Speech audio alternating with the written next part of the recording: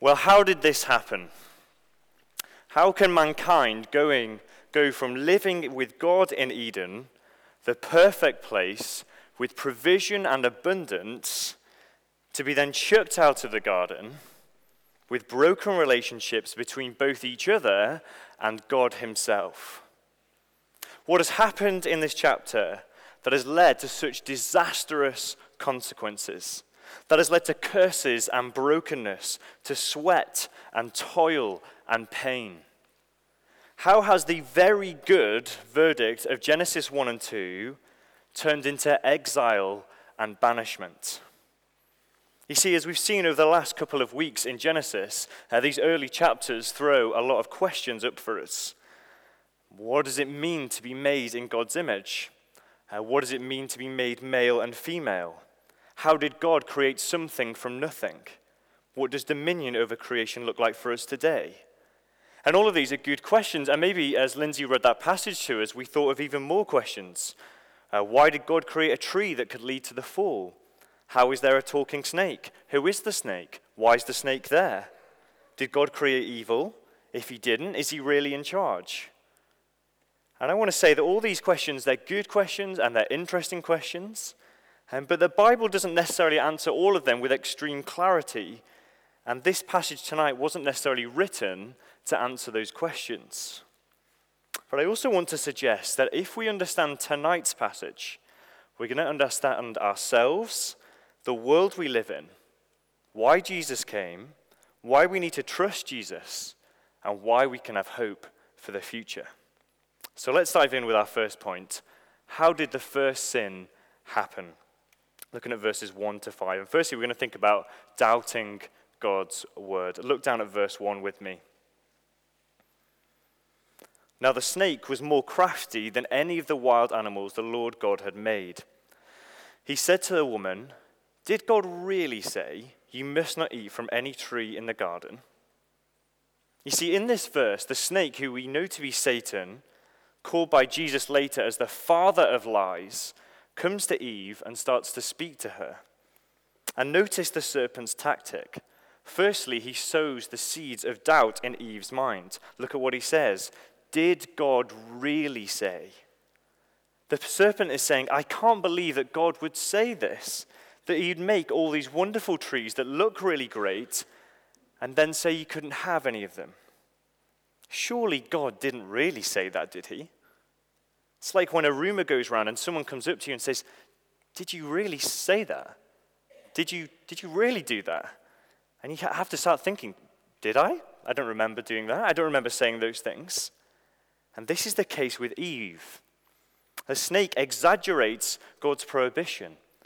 The snake totally changes what God has said. His desire is to implant in Eve that impression that God isn't really what he says he is, that he's a bit mean, that God's a bit overprotective, that God's a bit harsh.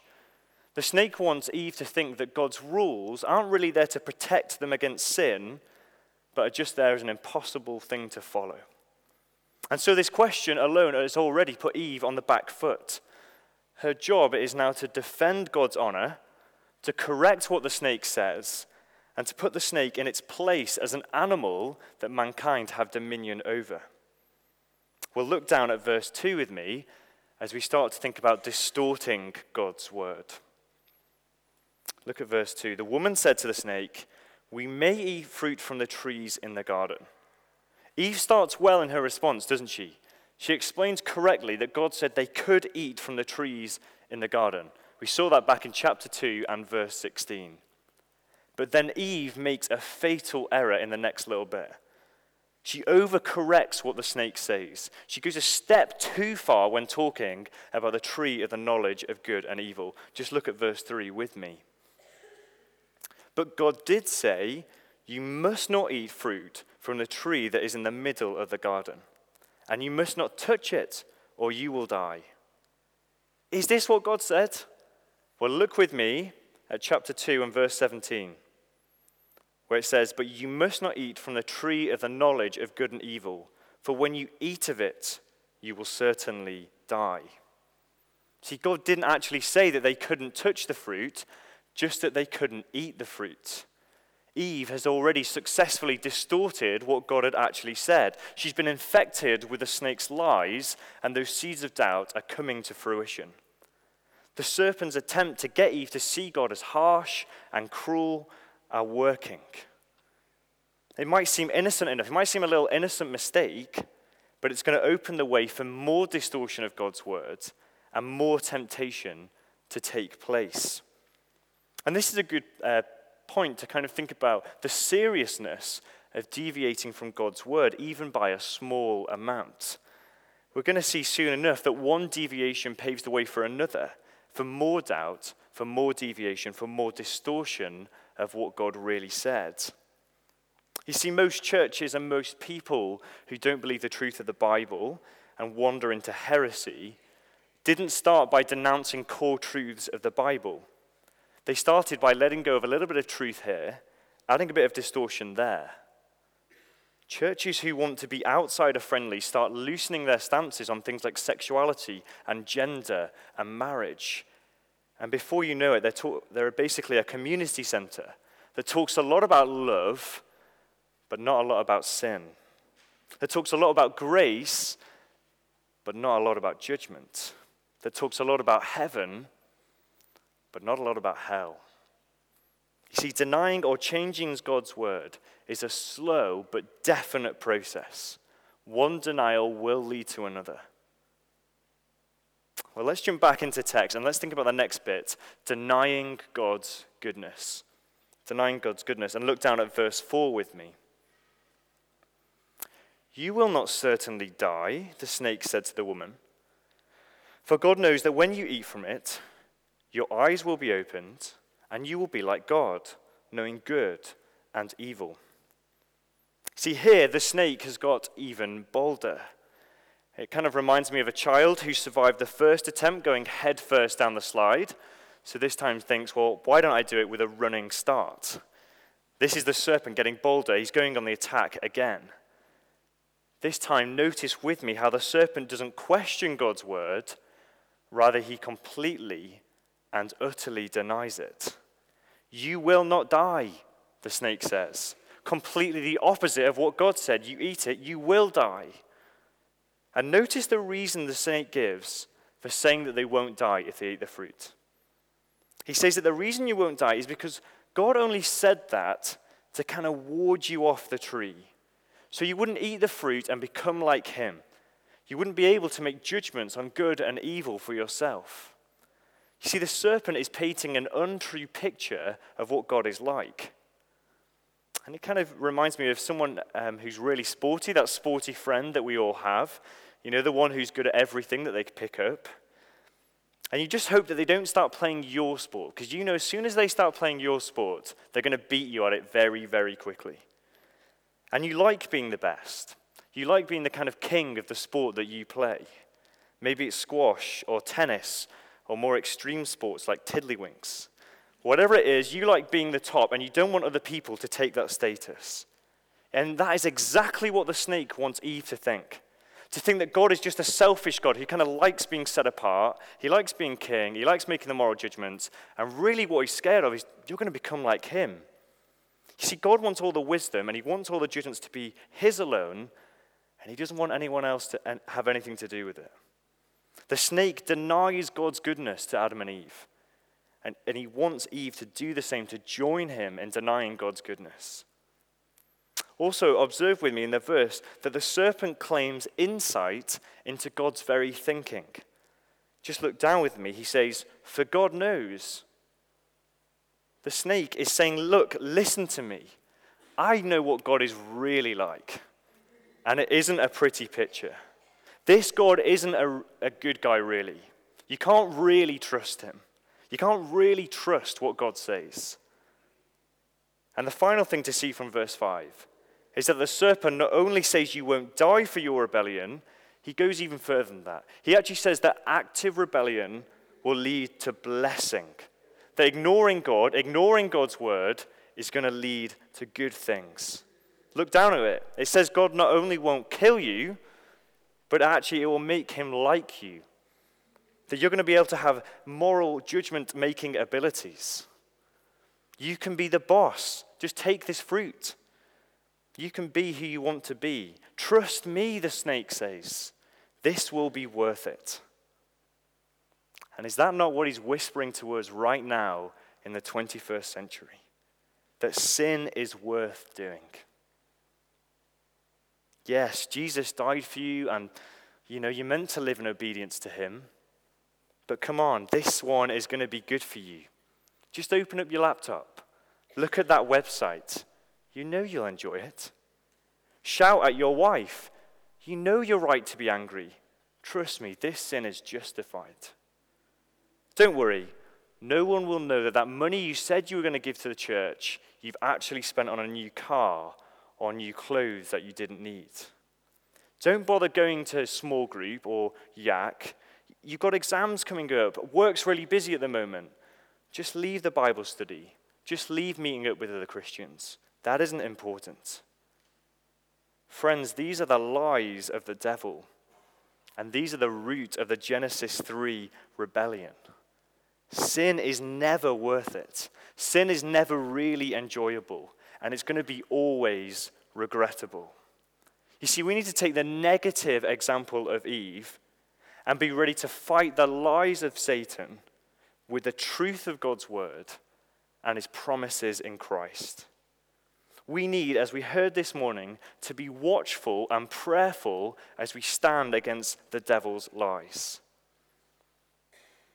Well, hopefully we have seen that the run-up to the first sin started with doubting God's word, then distorting God's word, and then finally denying God's goodness. But now let's move on to verse 6 and see what the first sin was. So point 2, what the first sin was. Look down at verse 6 with me. When the woman saw that the fruit of the tree was good for food and pleasing to the eye, and also desirable for gaining wisdom, she took some fruit and ate it. She also gave some to her husband who was with her, and he ate it. Notice that the tree has 3 positive or praiseworthy characteristics. Firstly, notice it's physically appealing. The fruit was good for food. Secondly, it's aesthetically pleasing. Eve saw that it was pleasing to the eye. It looked really tasty. It looked really good. It looked desirable. Thirdly, notice it was intellectually desirable. The fruit promised wisdom. It promised greater freedom in discerning things for themselves. So the fruit looks like it had everything. Everything you could ever want, this fruit promised. Again, as Christians here and now, how much can we relate to this? Sin is always going to look desirable, but as we're going to see, it never delivers on its promises. So in one sense, we could say the first sin was maybe coveting something that they shouldn't have taken. But I want to suggest to us it was so much more than that. I want us to see that what was really going on was complete rebellion. It was going against God's good order for the creation he had made. And so to help us, we're just going to recap quickly what the order was that we saw, and hopefully it's going to come on the screen. So firstly, we saw that it was God was the creator and sustainer of all things. Hopefully we saw that in chapter 1 and 2. And then God makes mankind. But what is mankind's role? Well, flick back with me to chapter 1 and look at verse 26. Then God said, "Let us make mankind in our image, in our likeness, so this is the role that God gives, so that they may rule over the fish in the sea and the birds in the sky, over the livestock and all the wild animals, and over all the creatures that move along the ground." God even repeats the same thing in verse 28 of the same chapter, directly telling Adam and Eve to fill the earth and subdue it, to take control of the earth and have dominion over it. So we can see that God was meant to be king with people underneath him. And we could draw it out even further and see that man is made first, then woman, completely equal but having different roles. The man servant-heartedly leading his wife in worship to God, and both of them together exercising dominion over the rest of creation under God's rule. But now notice with me in verses 1 to 5 what happens. Verse 1 to 5 of chapter 3, we get the complete opposite of God's good order for creation. Notice in verse 1 of chapter 3, first of all, we have the snake, the animal, speaking to the woman. The created serpent that was meant to be ruled over is now speaking to the woman who is meant to be ruling over it. And then Eve is going to then speak to her husband. Look at verse 6. The woman then gives some of the forbidden fruit to her husband. See, the husband does not lead the couple in obeying God by banishing the snake from the garden. Rather, he lets the woman lead him into rebellion. Notice also that he's been with her the whole time. He hasn't just appeared on the scene in verse 6. Just look at that. He says, her husband who was with her. She hasn't tricked him into eating the fruit. She hasn't said, this is just from one of those other trees, take it, it's totally fine. No, he was there the whole time. He's seen exactly what's happened. He's probably heard the conversation, and he's allowed it to happen. The man and the woman have failed in their responsibility. They failed in the roles that God had given them. And finally, slightly jumping ahead, but just look down at verse 12 of chapter 3 with me. We see there that the man speaks back to God, attempting to shift the blame from himself for what happened onto God. You see, Genesis 3 shows us what sin is. It shows us sin what it really is, a rejection of God's good design for his world. It's about wanting to be king of our own lives, about wanting to do our own will, not God's will, to live our way and not live God's way. It's about thinking that God is some kind of cruel and oppressive God. Sin is ugly. It is dangerous. Friends, sin is going to sound tempting, but don't let it tempt you. It promises much, but delivers little. Well, let's move on to our third point, the consequences of the first sin. The consequences of the first sin. And we're going to see the first consequence is shame has now entered the world. Look down at verse 7 with me. Then the eyes of both of them were opened, and they realized that they were naked. So they sewed fig leaves together and made coverings for themselves. Adam and Eve have had their eyes opened. They are now the ones making moral judgments, and they've rebelled against God's good design for the world. See, God designed a world where nakedness wasn't shameful. Just at the end of chapter 2, we read, the man and his wife were both naked, and they felt no shame. Nakedness wasn't something to be afraid of or something that needed to be covered. Rather, it was something to be embraced, a symbol of vulnerability and innocence in God's sight. But now that just simply isn't true. Nakedness is shameful. Shame has entered into this perfect world. And this is a thing that runs throughout the Bible. In just a few chapters' time, we're going to read about Noah's sons finding Noah naked and how shameful that was and how it actually leads to curses. Nakedness and shame are now going to go hand in hand. Innocence in the garden has been lost. Adam and Eve, look at it, need to cover their nakedness, a way to mask what they've done, a way to mask the shame that they both now feel. But like all our attempts to cover our sin, it's never going to really work. Shame is now sadly part and parcel of the world we all live in. Well, secondly, fear is the next consequence of the first sin. Glance down at verse 8 with me. Then the man and his wife heard the sound of the Lord God as he was walking in the garden in the cool of the day. And they hid from the Lord God among the trees of the garden. But the Lord God called to the man, "Where are you?" He answered, "I heard you in the garden, and I was afraid because I was naked, so I hid." Firstly, notice here that the people were dwelling with God in his presence. He walks in the garden, a symbol of their close and intimate relationship. But look what's happened now. The man and the woman, they hear God in the garden, and now they're trembling in fear. They have to hide away. They hide from God as if trees could cover their sin, as if trees could cover what they had done. God asked the man in verse 9 where he is, and the man's reply is telling. Just look at it with me in verse 10. He answered, I heard you in the garden, and I was afraid because I was naked, so I hid. Again, the nakedness, once a mark of the open, unashamed nature that characterized life in the garden, has been marred by shame that has led to fear of that nakedness being exposed. The man and the woman now fear God in a way that they never did before they sinned. They're now so preoccupied with the sin that they've committed and covering it up that they actually can't have a relationship with God. They try to run away and hide from God, afraid of him. You see, the man and the woman can no longer enjoy God's loving presence. Rather, they stand in fear of his judgment. I always think that this chapter is such a sad chapter, but also how it encapsulates so well the nature of people. How often, even as Christians, do we try to hide from God when we sin? How often do we try to ignore that feeling we have when we've messed up? How often do we try and cover our sin with good works, thinking that we'll just do a bit of extra stuff here at church or do some other good things?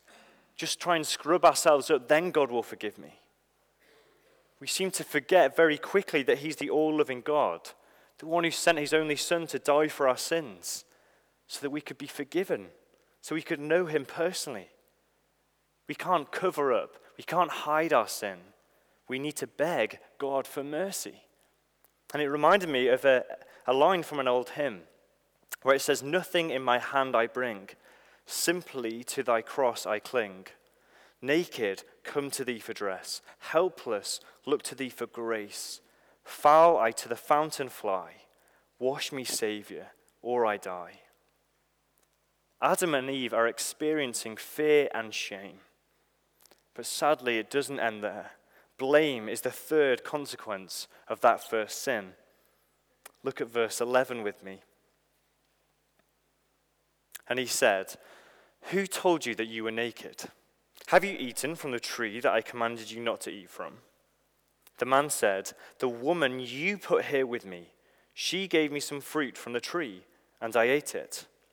Then the Lord God said to the woman, what is this you have done? The woman said, the serpent deceived me, and I ate. See, Adam is asked by God what happened. And Adam here is going to be faced with a choice. Will he do what we just talked about and admit his failings? Is he going to come to God for mercy and for grace and forgiveness? Well, no. Look at his immediate reaction. It's to blame others. Firstly, in verse 12, Adam blames both the woman and God.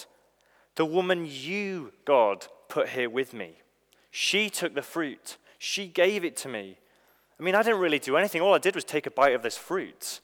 I mean, I was fine before you put her with me. To be honest with you, God, it's not really my fault at all. It's yours and the woman's fault.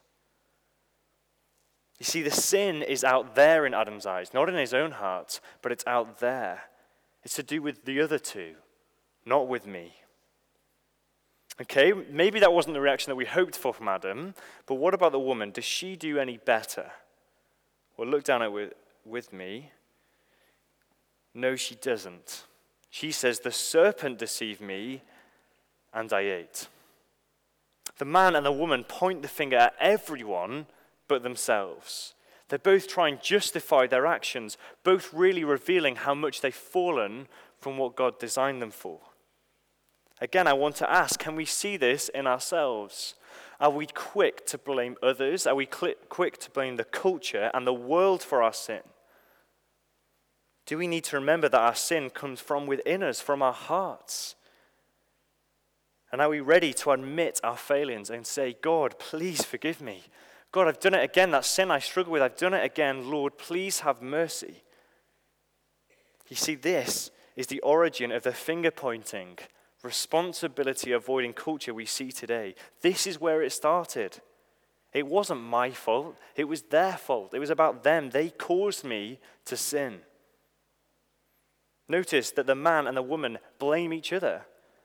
Their relationship breakdown is a symptom of the fall as well as their relationship breakdown with God. Adam blames his wife. He's very quick to throw her under the bus, isn't he? Relationship breakdown is now going to be commonplace. Well, fourthly, we're going to see that judgment is also a consequence of that first sin. Now, in this next few verses, there's a lot of details in here, and there's lots of things that we could pick out. And so I just want us to notice a few details. Firstly, this is the start of the battle between the people, Eve's offspring, and Satan and his dark forces, who want people to turn away from God. Look at verse 15 with me. It says, "And I will put enmity between you and the woman, and between your offspring and hers. He will crush your head, and you will strike his heel." There is now enmity between them. There's going to be a battle between the Satan's offspring and Eve's offspring.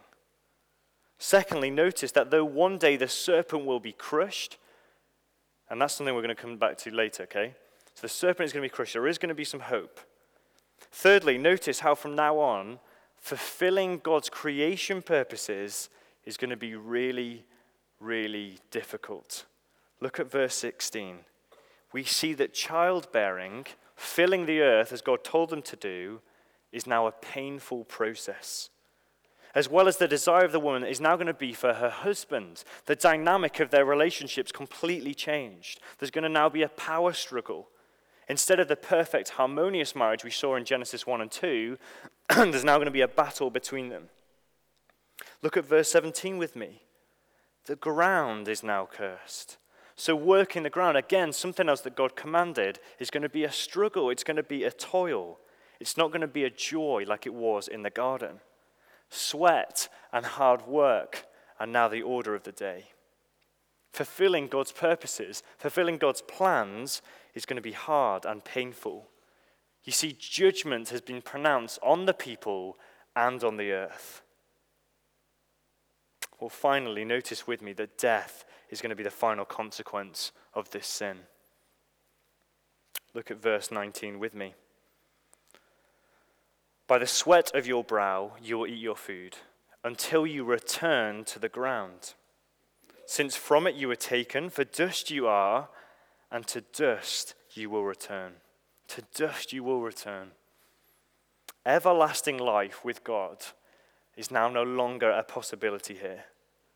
Adam and Eve and their descendants are going to toil on the earth until inevitably they die. Their lives come to an end. The world that was created without death has now been marred by sin, and death has entered it. Death is now a consequence that everyone in this world has to face. People can't live forever. Everybody is going to die. And that brings us to our conclusion. Let me just read to us from verse 21.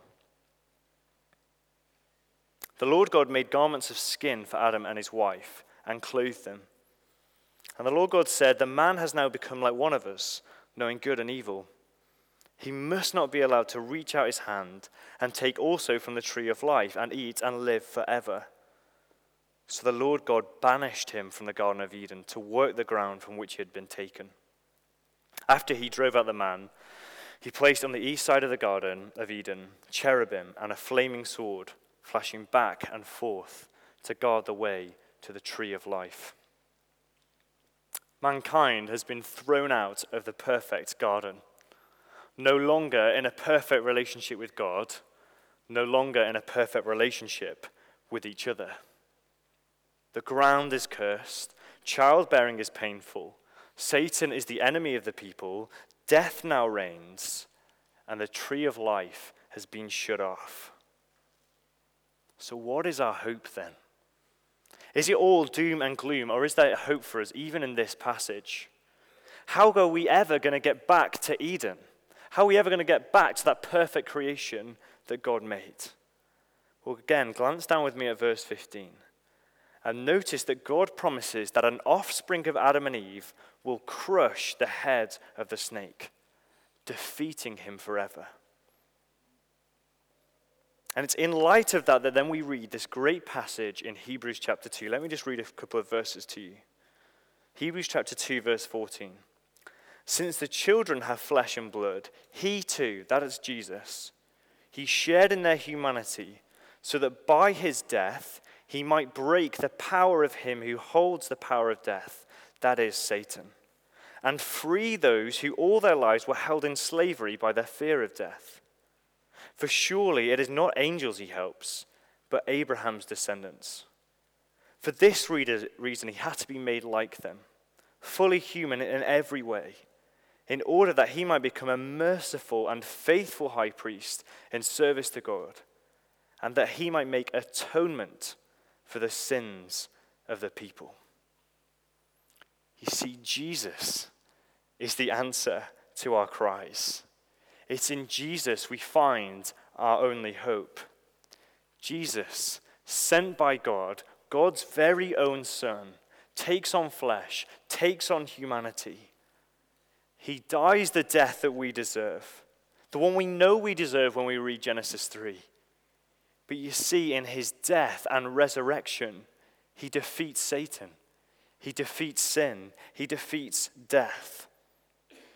Verse 17 of Hebrews 2 tells us that he makes atonement for our sins. Through Jesus, we can have the right relationship we lost in the garden.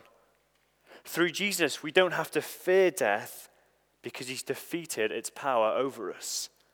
Through Jesus, Satan has been crushed and life eternal can be ours again. Because Jesus did God's will in the garden, as we saw this morning, where Adam failed to do, his obedience can be ours. Friends, we live in a fallen and destitute world.